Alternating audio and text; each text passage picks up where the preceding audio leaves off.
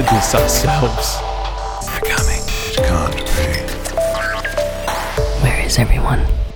Hello, survivors, and welcome back to The Apocalypse Post, your field guide to post-apoc culture. A few weeks ago, I discovered this amazing podcast called After the Apocalypse by Chris Mad Dog Russell and narrated by Robert Weinheimer.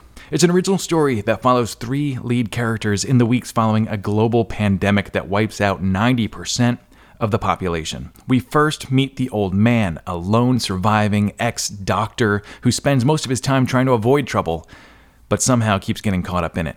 And then another character, a woman named KJ, who lost her whole family and has now struck it out on her own to see what remains outside the city.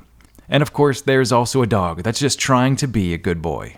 There's a lot of great storytelling podcasts out there, but not nearly enough in the post-apocalypse genre, so I was wonderfully surprised to find this one and discover it's a great story told in bite-sized chapter chunks and has some truly great production value. There is awesome music. Robert, the narrator's voice, is hauntingly somber, mysterious, and super engaging.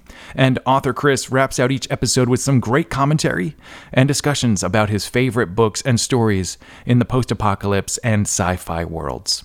I'm very excited because Chris has offered to share the first episode of After the Apocalypse right here and right now on the Apocalypse Postcast. And stick around because I'm going to have a discussion with the Mad Dog himself right after to learn a little bit more about the show and how his real life has influenced so much of the story. And if you like After the Apocalypse, I'll leave links in the show notes so you can find the rest of Season 1, which is 20 full episodes, as well as his Patreon page where you can help support the story.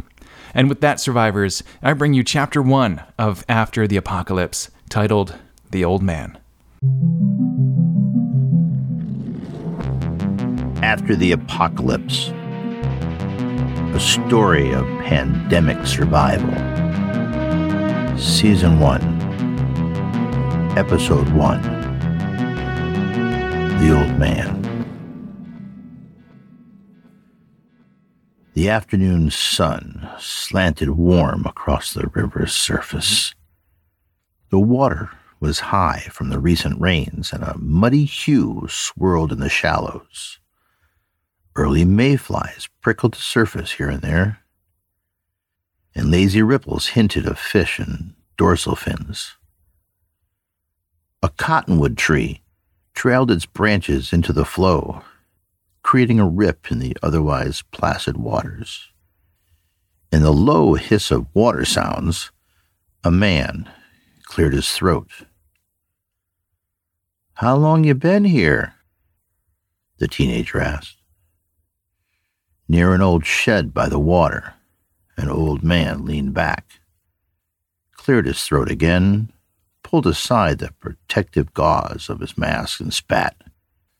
"A week or so now." He eyed the younger soul with a mix of weariness and caution. The boy continued, leaning back onto a fallen tree, feigning disinterest.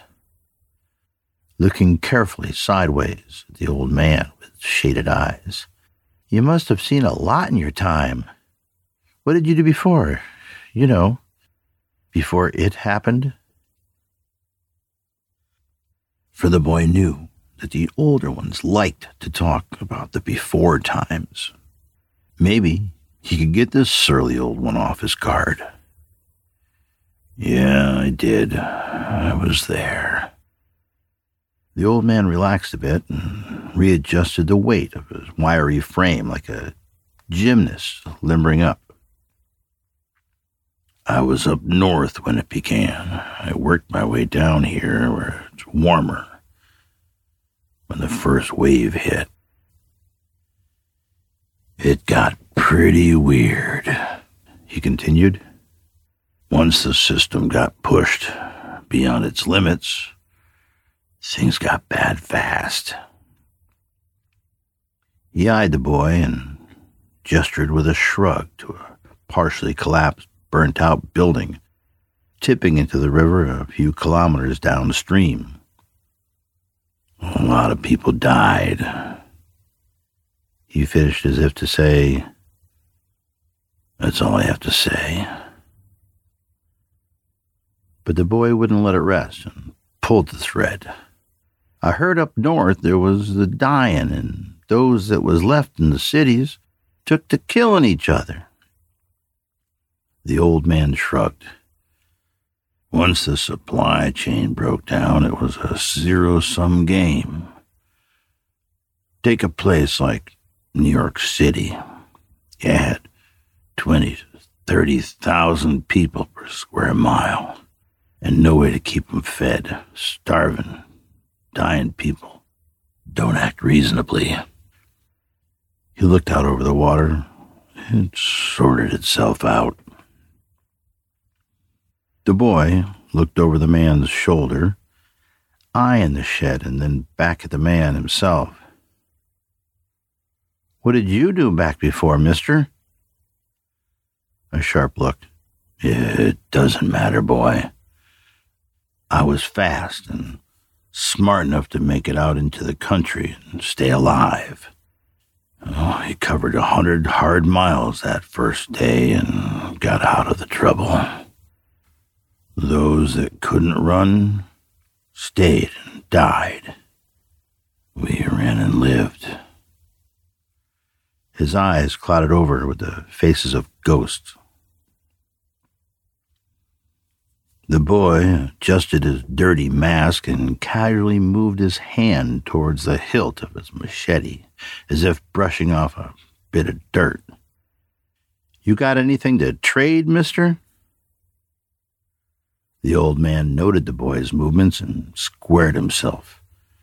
"I have some dried fish and squirrel, plus some sweet marsh plant that makes a pretty good stew. I'll feed you, kid.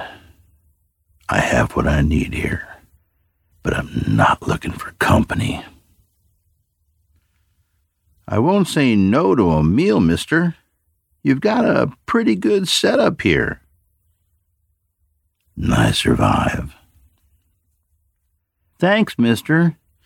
Let me cut some wood for a fire," the boy said, smiling, unsheathing his big blade and shouldering his way casually forward.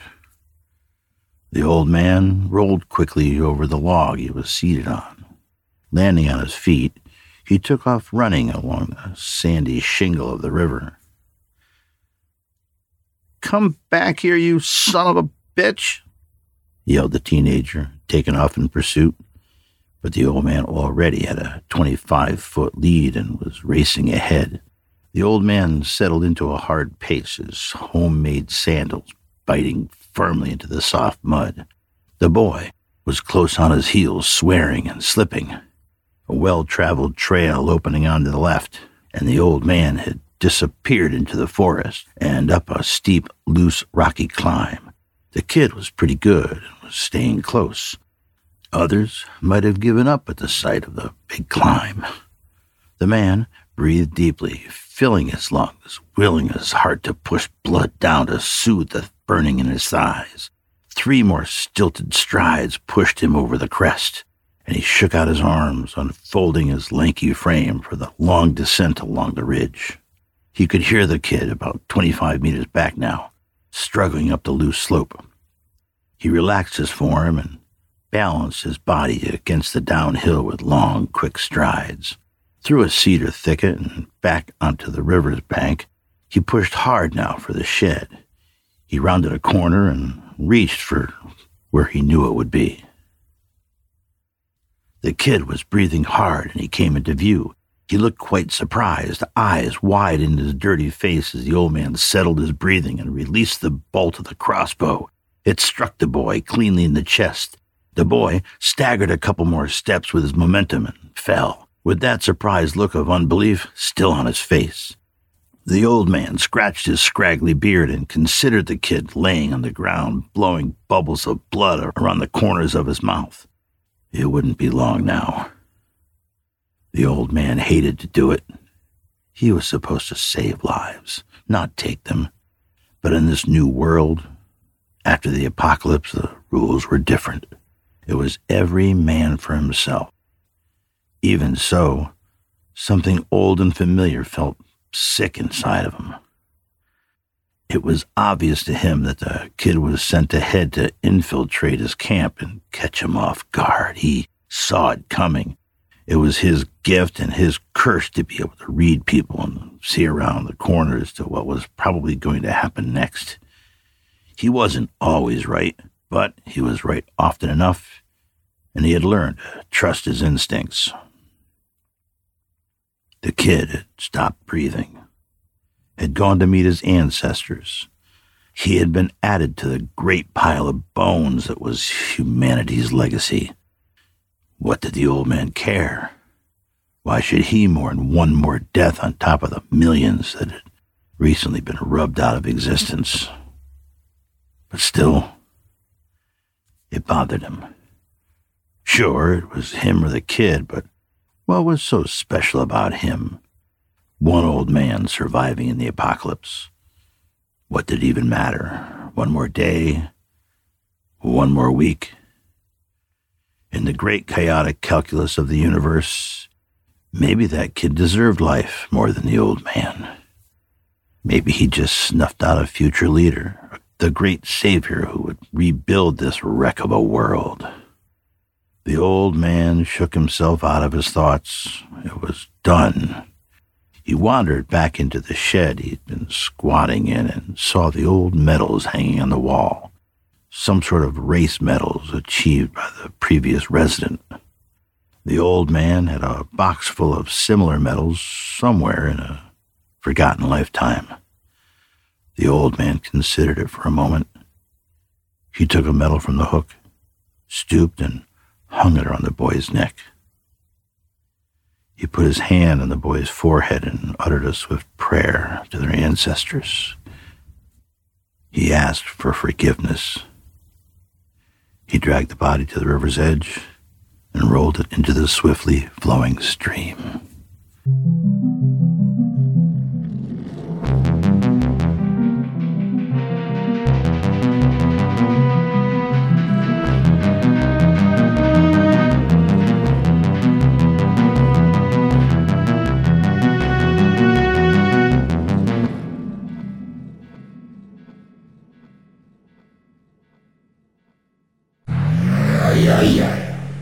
All right, survivors. Well, I hope you enjoyed that first episode of After the Apocalypse by Chris Russell, who's the author, and he's going to join me today to chat about it. Hey, Chris. How you doing, Mike? Oh, I'm having such a good time. I am loving this story, by the way. I got caught up this week, finally. So you're all the way up to 19? That's right, yeah. 19 was a good show. It was. Oh, my gosh. Yeah. It really opened up the world. Yeah. I'm excited to see where it goes from here. Yeah, I'm working on 20 right now, which is going to close season 1. And I won't give you any spoilers, but 19 was fun. 19 was fun. And some of these, I'm figuring out what the characters are doing as I'm writing it. Uh-huh. I know I have how a it rough goes. idea of what Yep. I want to do, and I write it. and I have 3 guys who are friends of mine who help me edit. And they're sort of different. They each have a different viewpoint. So, Oh, wow. So sometimes like what I wanted to do, they'll go, "No, that's stupid. Don't do that. Do this." And I'm like, "Oh, okay, that makes sense." So yeah, it's kind of fun. We're crowdsourcing. Nice. This first episode that we just listened to, it does such a good job of introducing us to one of the main characters, the old man.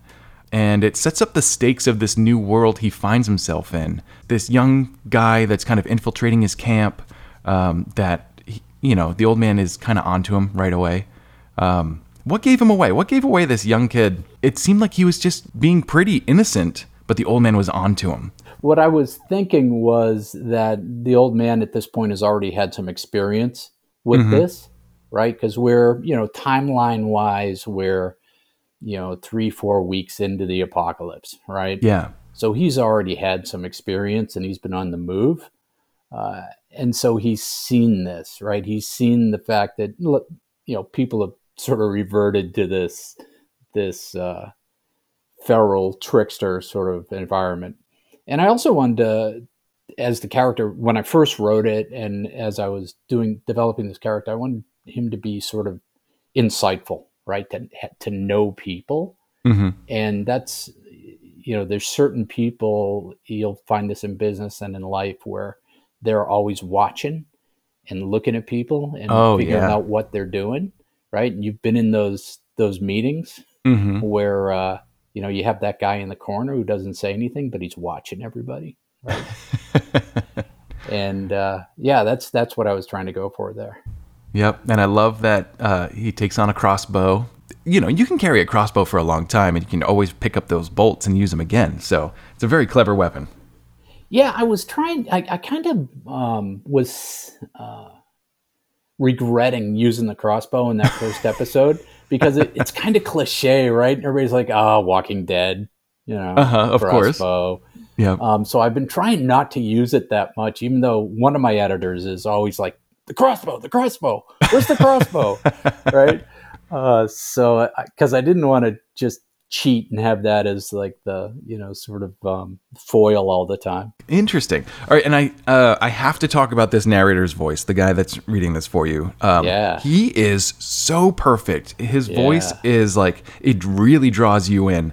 It's got that rasp. It's got that he has he sounds like the old man, which is kind of cool. How'd you find, well, first off, who is this and how'd you find him? So his name is Robert, and he's a retired Navy guy out of Baltimore.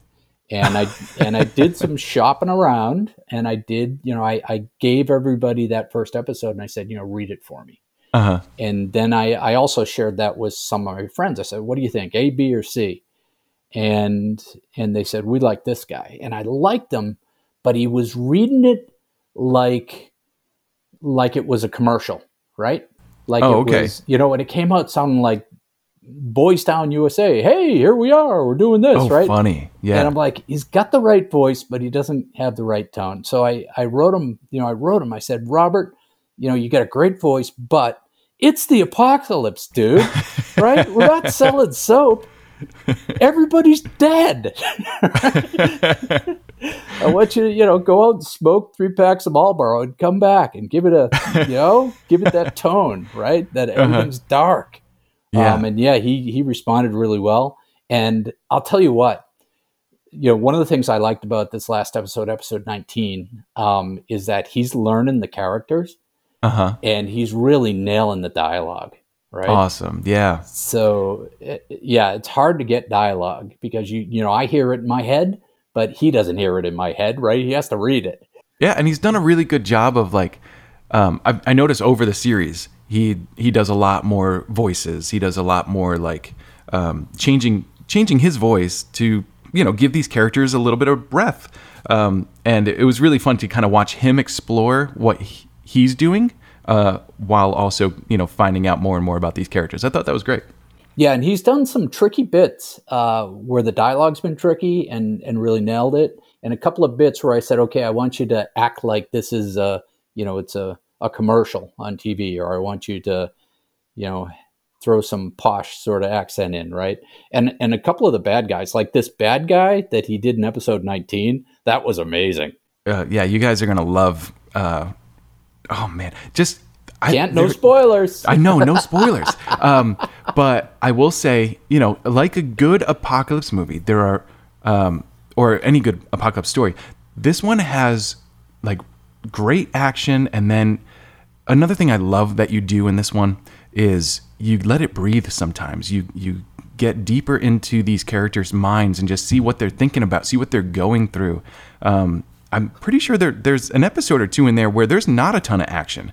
Maybe the characters, kind of moving from one place to another, and they're just kind of thinking about how things are going and how things were. And I thought that was really fascinating. Yeah, and I did that on purpose. I wanted to make it smarter than some of the apocalypse genre novels that I've read. Right. So there's been this recent wave of these, like in the indie press, where, you go on Amazon Kindle and get, 5 novels for 99 cents a piece. And they're, 5 books in a series like this. And they're all action without any kind of inner dialogue. And it's cool for about 2.5 books. And then you just get bored, even though they're blowing people up and blowing the heads off zombies every 5 minutes. It gets rote. Right. So I wanted to be smarter. And I wanted to have smart characters who could talk about things like history or talk about things like, religion or whatever it is in such a way that it resonates with people, right? And that's the fun part of having a dystopia or an apocalyptic universe is you can ask these questions, right? Yeah. What would, a doctor think if you dropped them into this situation, right? What would they do? Right. What would a lawyer do if you dropped them into the situation, right? And play with those themes. So yeah, I'm glad you picked that up. Oh, totally. And as you were just talking about that, I remember so one of my favorite movies and a lot of people's favorite movies is the original Jurassic Park. And it had a certain magic to it because it's a Spielberg film. So it had the action, it had a lot of pretty things to look at, mostly giant dinosaurs. But it also had those moments of calm, those moments of regrouping where the characters could have some interaction and, kind of share a little bit about what they're going through while also trying to keep each other calm. Specifically when Dr. Grant has the kids up in the tree and they're looking out at the brachiosauruses. I think that is the scene that defines the movie for me because one, it's where the character is changing. He didn't like kids and he's starting to, appreciate them, to care for them again. But it's also this moment of calm in the middle of ridiculous action on both sides. So I agree. And I think all good stories should have those moments of calm. Yeah. And I don't know if you picked that up or not, but there's character arc, right? Uh-huh. So the characters internally are struggling with stuff and they'll start in one place and their journey is to get to another place. And again, without giving out spoilers, I wanted to work some of that into the main characters. So you see that arc, right? Where they're struggling with this stuff and they're evolving and growing or maybe devolving and growing, right? Yeah, totally. All right. So can you give us kind of what are we going to expect out of the rest of season 1? What are we going to see these characters do throughout season 1? Yeah, so it's a lot of universe building where we have to know, okay, who survived, right? Mm-hmm.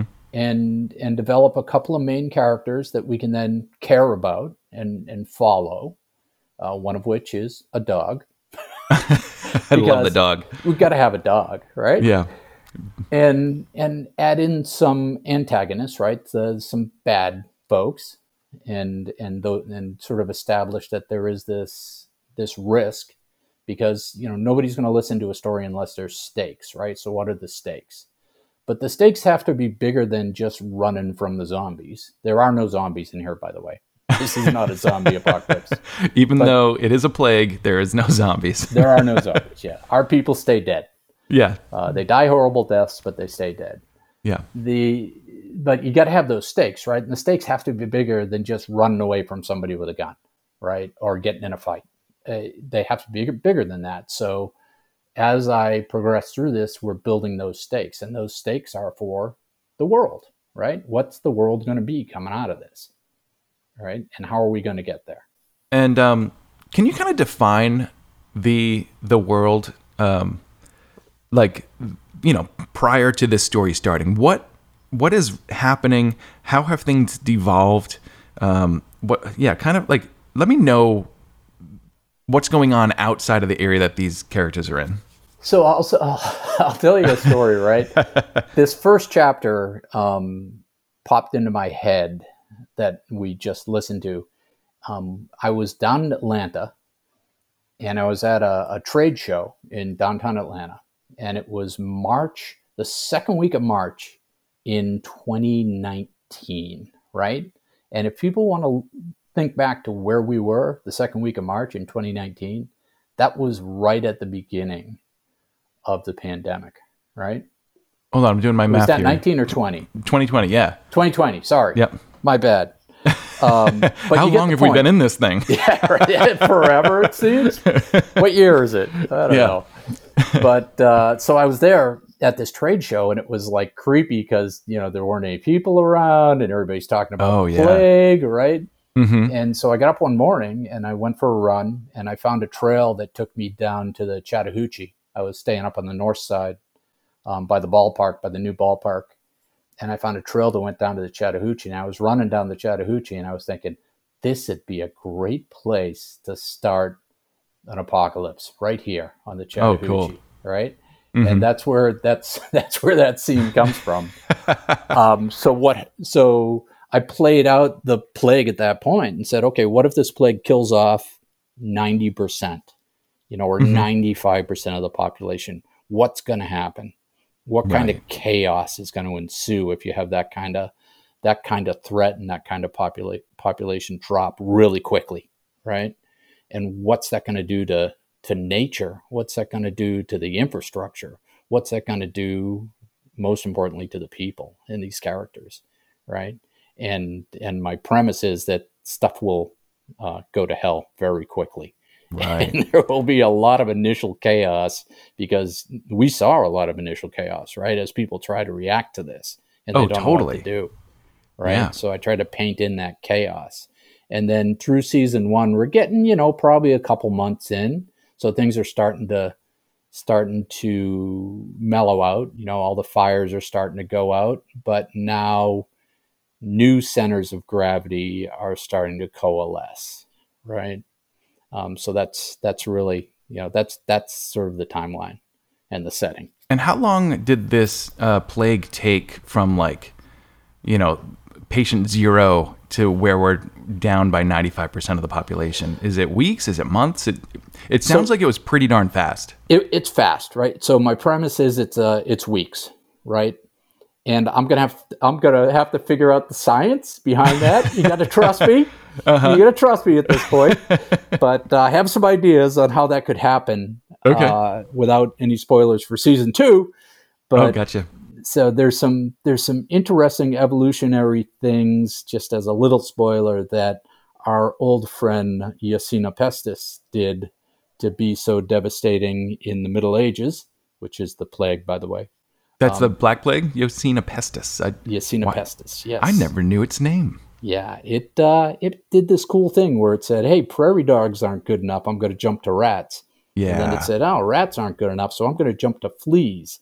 And fleas, I'm going to make it so they get really hungry but can't eat anything but infect whoever they bite, right? So it did these series of evolutionary steps of jumps that made it incredibly devastating, right? And that was a bacteria. So I got to figure out how to do the same thing with a virus. But yeah, you're right. It's a couple of weeks, right? And if you think about the chaos that kind of speed would induce, right? Just chaos. Everybody would be unhinged. Yeah, we've seen that with different local experiences, coastal flooding. People, well, first off, I'm so proud of when I see people actually trying to help, but there's also a lot of looting that happens. Crime kind of goes unpunished in certain places, and yeah, people will change pretty quick when their life is on the line or when their family's lives are on the line. Yep. And when they feel like it's a me versus you rather than a we're all in this together, humans can devolve very quickly. Yeah, there's a very thin line between most people and that kind of de-evolution, right? So that's a fun part of this kind of universe, is you get to play with those themes, right? Oh, totally. Yeah. So and to your point, historically, we've been through a bunch of apocalypses, right? Local apocalypses. Mm-hmm. I don't know if it was that episode or the second one where I talk about, the Romans in Britain, and then, you look at the Byzantine Empire, these people, if you talk to them at the time, they would have gone, yeah, my life just went away, right? My civilization just disappeared on me. Yeah. What am I going to do? So yeah, it's a common human theme. Oh, totally. And you know what's hilarious, Mike? What's that? Is that dystopia is so popular right now, whereas you probably couldn't give away a utopia book where everything's cool and everybody likes each other, right? Well, yeah, we're in a bit of a no one trusts the government, and probably rightfully so, phase right now. We both lived through 9/11. I have to wrap my mind around the idea that there are adults out there that were born after it at this point, which is kind of wild. But yeah, we've found our own little bits of dystopia come out of 9/11 with, like, you know, the government took some more rights to spy on us without us knowing, and the security lines at the airports completely changed. Like, you know, even still, it's kind of mind-boggling that there's this much security just to get on an airplane. Yeah. You know, so yeah, it's it's little bits like that. Man, I hope it doesn't happen again, so that we don't have to like take a next step, because it already feels like a little bit of police state when you're trying to travel like that. You know.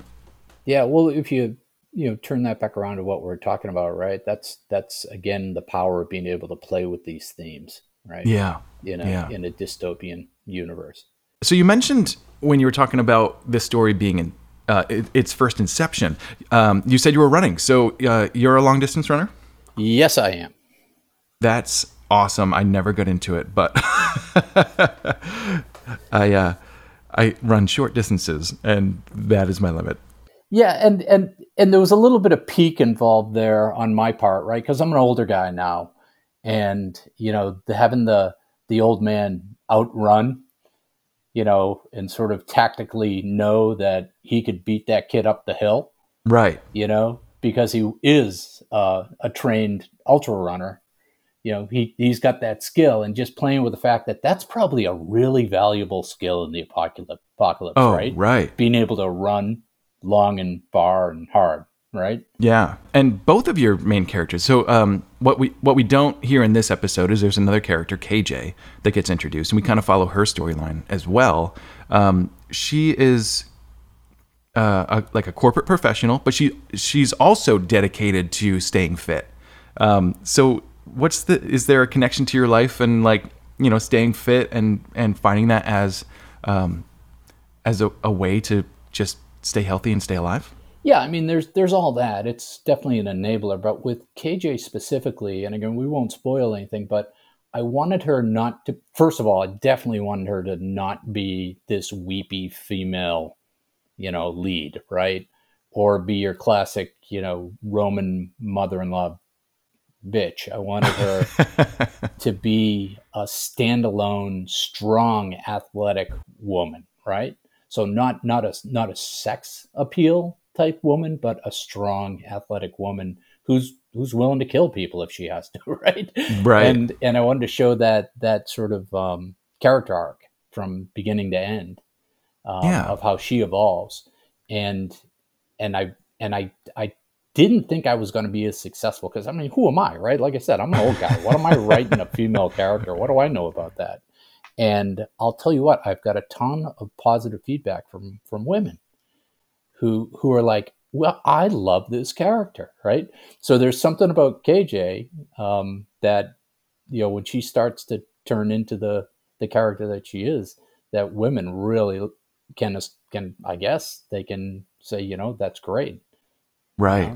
They can see themselves in that sort of transformation. So, and I wanted her to be strong, but sort of like CrossFit strong, sort of like triathlete strong, right? So, you can pick stuff up, you can swing from rafters and that sort of thing, right? Right, which also comes into play. Yeah, and play with the theme that, most people when they meet her are going to underestimate her. Exactly. Yeah. Yeah. And you did mention that you've got some fan art coming, so we can see these characters. Are those done? Are those ready? Well, I had one initial fan art that I put up on my Facebook. It was actually one of my editors. His daughter is in art school in Rhode Island, and she did a quickie for me. But I have out, I've got 2 people working on cover art for me for this. Uh-huh. So I'm going to wrap season 1 at 20 episodes. Uh-huh. And I'm going to turn that into a book, ebook, audiobook. Right? Great. Oh, so we'll see the art with that book. Right. That's cover art. So I got one guy working on it who I'm not impressed with what he's done so far, but, hope springs eternal. And then I also asked my friend's daughter, I said, hey, you do this, do it well, I'll pay you. Because she was pretty close to the mark on her first sketch. And that's, like I said, that's up on my my Facebook page. But the cover art for the podcast shows that sort of that old guy there, yeah, that was just some stuff I found online and played with. I like the dark nature of it. I should also mention there is a third character that we've mentioned earlier, the dog, and his name's Bill, which is a very unusual name for a dog. Where did that name come from? Bill the dog. Bill the dog. That you're going to find out in some dialogue in the future. Okay. Where that name came from. Okay. But yeah, so Bill's an interesting character in himself. People like Bill. Yeah, and we do get some of it's written from his perspective, which I think is pretty fascinating. Yep. Again, trying to do stuff. I said, okay, I'm going to try to write the first half of this episode from the dog's perspective, right? Yeah. Right. And yeah, it went okay, right? So. Oh yeah. And what's really funny is like he does have a little bit of that personification that you'll find in a cartoon where he's got the mind of as astute as a human. He can think about things and he's not just thinking food. That's my person. I need food, Yeah. Yeah. So, but I'm a dog guy. So I've had a couple of dogs who actually run with me. And so I've had border collies, and anybody who knows border collies knows that, they are super smart. Right. And that's the problem is they're just super smart and they want to do stuff all the time, which is a challenge. Right. So yeah, Bill, got to have a dog. Yeah, and he's a very necessary part of the story. I don't know how to say this without spoiling. Oh man. Yeah. Just wait. Keep listening to this podcast because you're gonna get to Bill and just find out how important that little pooper is. He's a good dog. He's a good dog. Yeah. So is this your first post-apocalypse story that you're writing and podcasting? Yeah. So it is and it isn't. I've been a creator and a writer my whole life, right? Mm-hmm. So I have other stories and other sort of brief forays into this. But this is the first time I organized myself and said, hey, I'm going to do this. And the reason I did it as a podcast, again, was to force myself to do it, right? Yeah. Because it's easy to say you're going to do it, but committing in podcast form. So now you got a bunch of people out there who are waiting for the next episode. You got to do it, right? So yeah. So I needed something to do in the apocalypse that was that kept the creative streak going there, right? So. Yeah, of course. And you started after the apocalypse. I think you launched in January of this year, right? 2021. Correct. Yep. Which is just a few weeks before I started doing this, which is a podcast version of the YouTube show. But I absolutely love it. How do you like podcasting?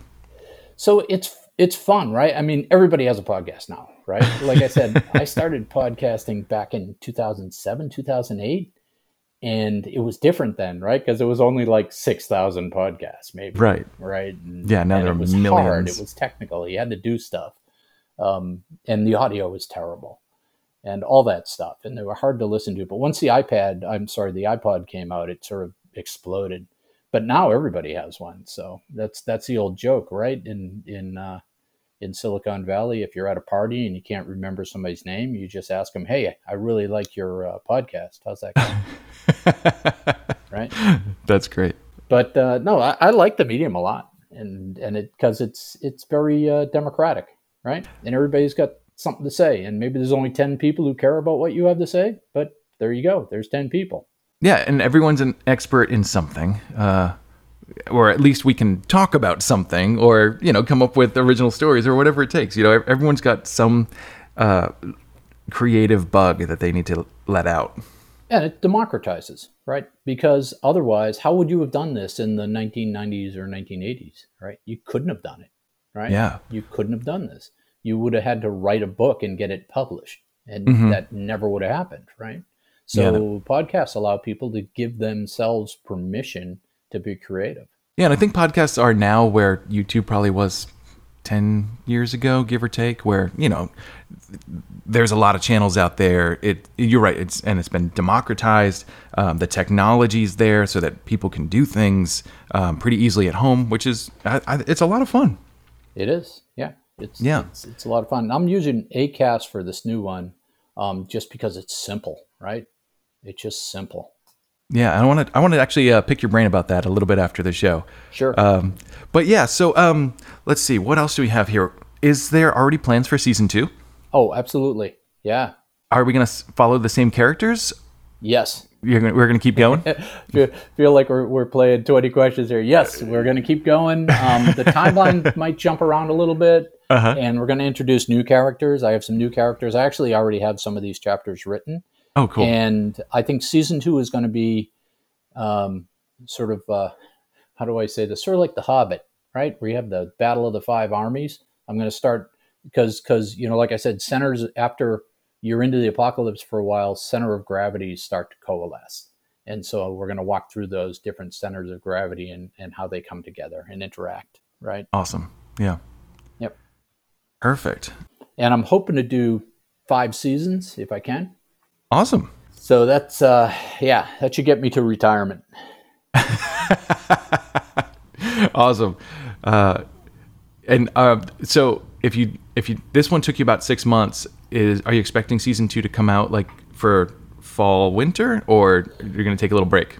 So like I said, I want to turn season 1 into book form. Mm-hmm. And I've done that before. So I've self-published before. So that's not a big effort. It just requires some time and some focus on my part. And unfortunately, I have a full-time job. So like the rest of us, right? You get time for your hobbies.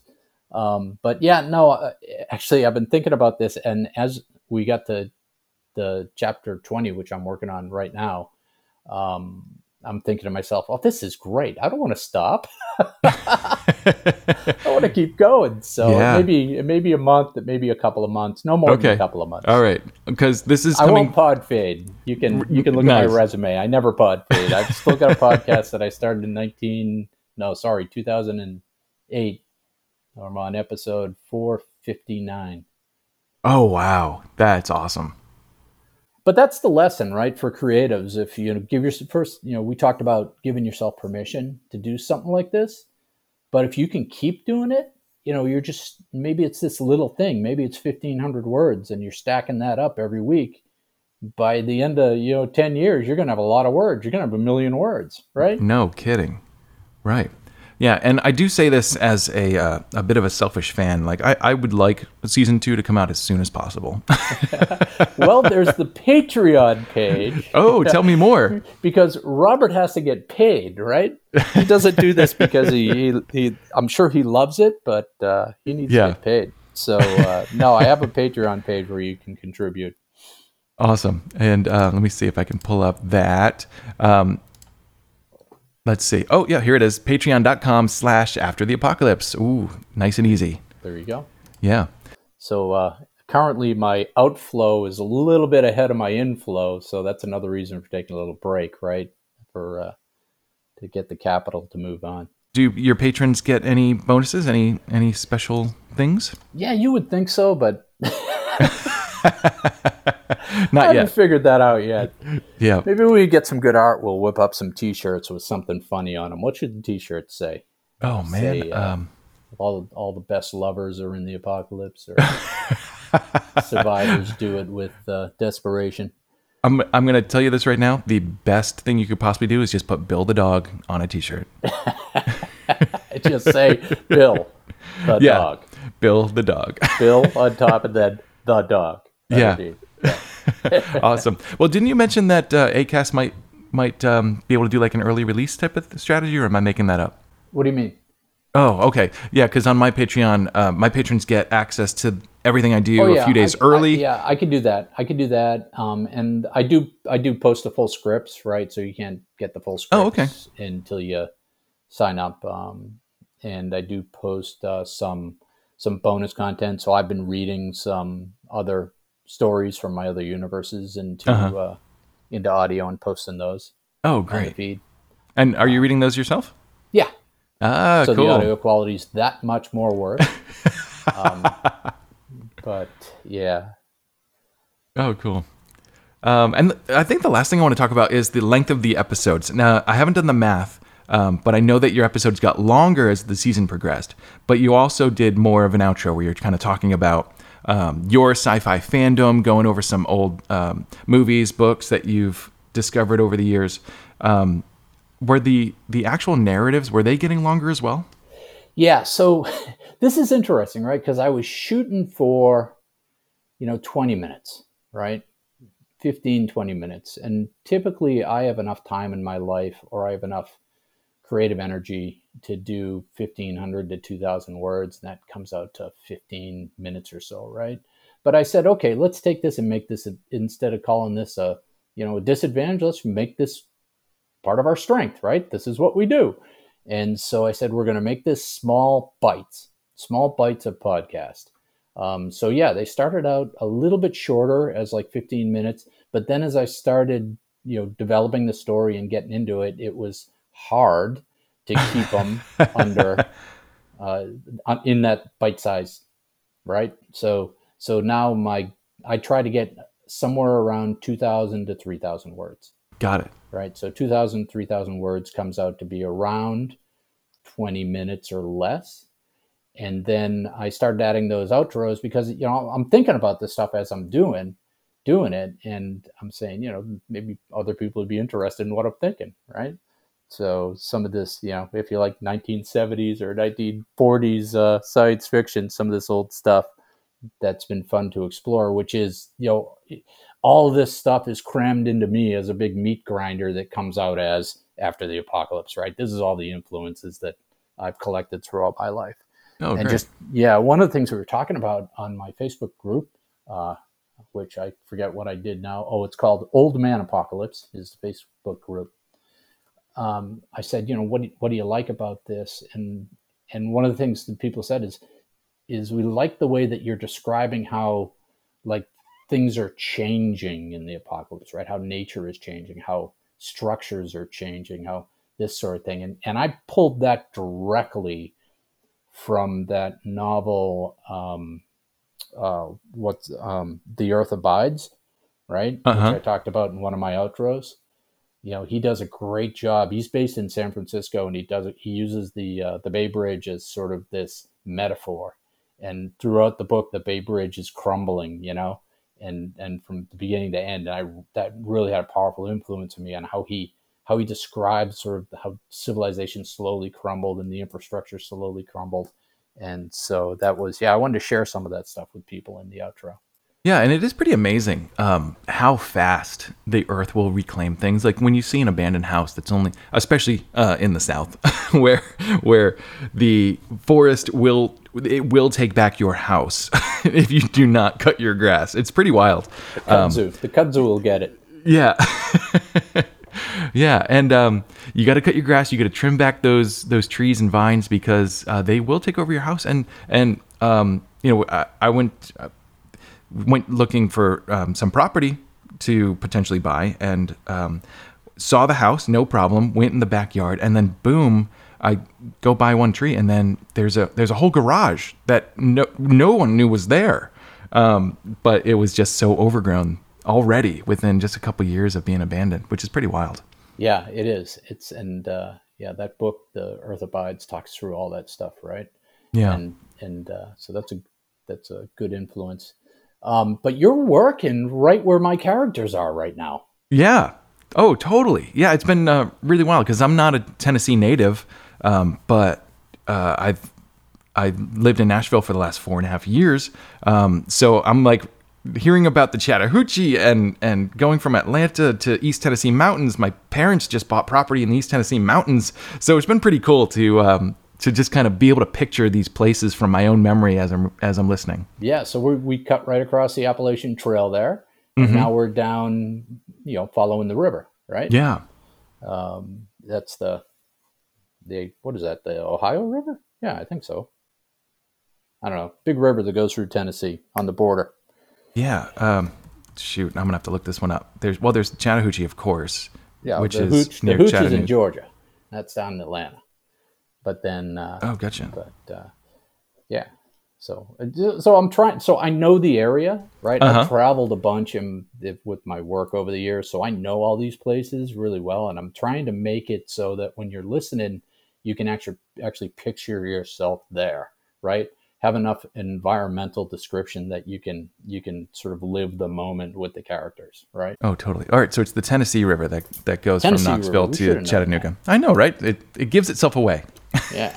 And one of my editors lives up on Signal Mountain. Oh, fun! That's a great spot to explore. Chattahoochee. So, Chattahoochee. Yeah. Oh, fantastic. Very cool. So, would you give our listeners Chattanooga? That's what I meant to say. Chattanooga. Oh, yeah. Sorry. Yeah, Chattanooga. Edit that out. Yeah, Signal Mountain is like an overlook of downtown Chattanooga. It's there's a bunch of hiking up there. There's also, what's it called? Rock City is up that way somewhere. I don't know. It's like this amusement park for nature lovers. I haven't been in it, but yeah, it looks pretty cool. Up on Lookout Mountain, and it's right on the border. You kind of get up there, and the roads will just crisscross from Georgia to Tennessee, back and forth, which is pretty wild. So you know where the characters are. That probably helps you with the story. Pretty good. Yeah, now I've got a whole new set because sometimes I don't catch these things while I'm listening. But the other thing is I'm trying to be close but not perfect, right? Yeah. So if I'm naming towns, that town may exist, but it may not be. I may be using the name of that town in another place, right? So it's because I know I'm going to get somebody's going to send me an angry email, right? Of course, yeah. Hey, that's you said it was 10 miles, but it's 8. Yeah, exactly. Yeah. What would you say is kind of your biggest post-apocalypse influence? Are you a Mad Max fan? Have you gotten to play Fallout? So I play a game called Dead Frontier for my gaming. Nice. Which is a MMO, massive multiplayer thing that I've been playing for a while. So I'm trying to max out my character before I kick it to the curb, but that's kind of fun. Nice. But it's more. I'm coming at it more from the science fiction world, and I remember seeing the first zombie movies, right? When there were only a couple zombie movies and people didn't know what to do with them, right? So Night of the Living Dead, Dawn of the Dead, amazing movies, right? Yes. Amazing movies in their time. Like people didn't know what to do with them, right? They're like, what? Right. And of course, Walking Dead was a smart show. They jumped the shark now. I don't care about any of the new characters, so I haven't watched it in 3 years. But got it. Yep. But the first season was amazing. Yeah, tons of fun. 28 Days Later, another good one, right? Mm-hmm. That first movie. But as far as the sort of Mad Max stuff, the original Mad Max was amazing, right? And you remember the original Mad Max, that was one of those movies where it was just, that director just did that, right? There was no, nobody wanted that movie. They just made it, right? And they made it in Australia. And if you watch those motorcycle chase scenes, those are done at actual speed, right? There's somebody out in a pickup truck filming these motorcycles going 90 miles an hour in the back country of Australia. So those are really good. I love that character, that Mad Max character. Not so much when they got into the Tina Turner stuff, but everyone either loves or hates Thunderdome. That's and the way then it goes. the sort of the classic smart sci-fi stuff like Blade Runner and stuff like that. Yeah, I love that. That's great. So will we see any Blade Runner-esque landscapes popping up? Oh, I don't know. After the apocalypse? I don't know. I have to think about that. Well, sometimes it those stories, it's like long after the apocalypse. So during the rebuild, right? Right. During some new society that comes later. Yeah. That's where those kind of landscapes pop up. Yeah, but it's interesting because it's futuristic. If it was if civilization actually went away and you drop back to early medieval times, people wouldn't be dressing like that, doing that stuff. They'd be out trying to grow potatoes, right? Exactly. Yeah. So, yeah. Yeah. Can I go catch an animal so I can eat this month? Exactly. Yeah, totally. Interesting. Well, I'm super excited to see where After the Apocalypse continues to, and I cannot wait for this next episode, which should come out this afternoon. Really? Yeah, if everything goes right. Oh, cool. I had Robert do some retakes. He had some funny misreads, and we'll edit that up. I haven't written my my outro yet, so I got to write my outro. Oh, fun. It's pretty interesting. I started doing like my intros and my outros on this show, and they're actually a lot of fun. I was nervous about them at first, had a hard time writing them, and then I realized, they kind of just happen. So do you find yourself sort of thinking about them all week? Like you'll be doing something, you go, oh, I got to remember that for my intro. Oh, totally. Yeah. And if I don't take the note, it's gone forever. Right, exactly. You got to stop and type it into your phone. Siri, remember koala bears. Koala bears. And then later you're like, what's that for? What? What was I thinking? Yeah. Oh, totally. All right. So the good news is for you guys listening to this show, After the Apocalypse Season 1 is probably out in its completion. So you guys can go binge that right now.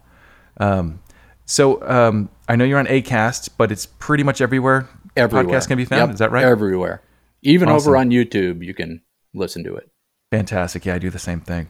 And give us your best description of this show, After the Apocalypse. So that's a good question, because I have to come up with all this stuff from my book cover stuff, right? My blurbs. Yeah. It's a post-pandemic universe, and we follow the survivors, and we see how they respond to civilization blinking out, right? And follow them through their adventures and their challenges. That's perfect. And there's a dog. Don't forget Bill the dog. And one of the main characters is an old guy who's a ultra runner. The characters are great. They're really fun. And you definitely feel for them. They're very human. Yeah. And Robert does a great job. I'm really pleased with, especially these later episodes. He really knows the characters, and he's able to infuse the right sensibilities into them. Yeah, absolutely. Oh, and I got one last question for you. This one's a zinger. Your nickname is Mad Dog. You're Chris Mad Dog Russell. Where's that come from? Mad Dog. So I did it on purpose for you, Mike, because I know you're makeshift, right?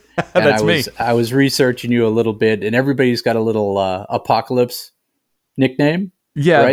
they're like festival names, like wasteland names. Yeah. So same thing. If you're hiking the Appalachian Trail, you get your trail name, right? Uh-huh. So in the running world where I live, same thing, right? Everybody has a nickname. So I'm Mad Dog.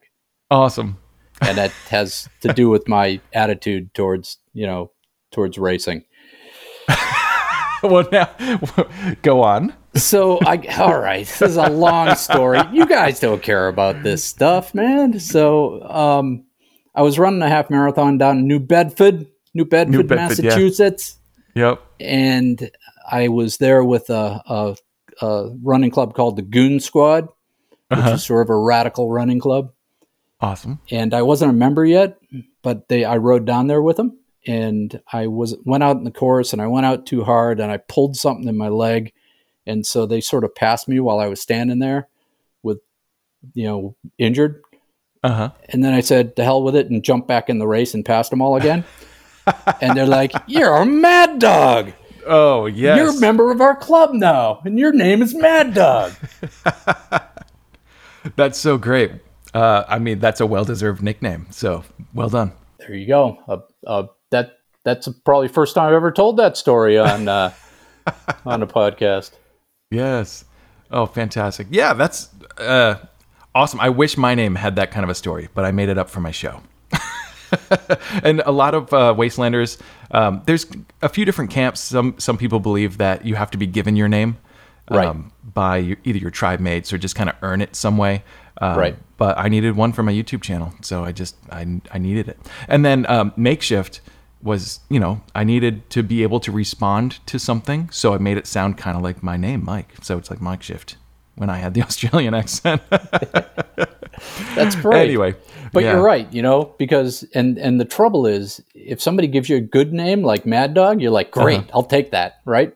Yeah. Because usually they're giving you a name like, Diaper Head or something, right? Right. Oh, totally. Yeah. And, the making fun of you with love nickname is not always the one you want to be called, 10 years later. Yeah. You end up being Booger. Right. Yep. Awesome. Okay, guys. So I'm going to put all these links to After the Apocalypse, the web series. Also, the Patreon, if you want to help support Mad Dog, Chris Russell, creating more of these, because I swear you guys are going to love this show. You're going to get hooked and you're going to want more. So consider dropping a couple dollars over there to help keep the show running. Chris, thanks so much for coming on the show today. It's been an absolute pleasure to get to talk to you. Yeah, Mike, this was great. Thank you so much for having me on. I Absolutely. Really enjoyed it. Oh, such a good time. Yeah, and getting to talk about what makes this show tick is great. And I'm definitely looking forward to hearing this last episode, which, again, you guys can listen to right now. I cannot wait for season 2. Right, man. It's a wrap. Awesome. Yeah. All right, guys. Well, for all you out there, if you enjoyed this episode, please share it with your friends. And if you hated it, share it with your enemies on the collar of a wonderfully good boy named Bill the Dog. I'll see you next time, survivors. Stay alive.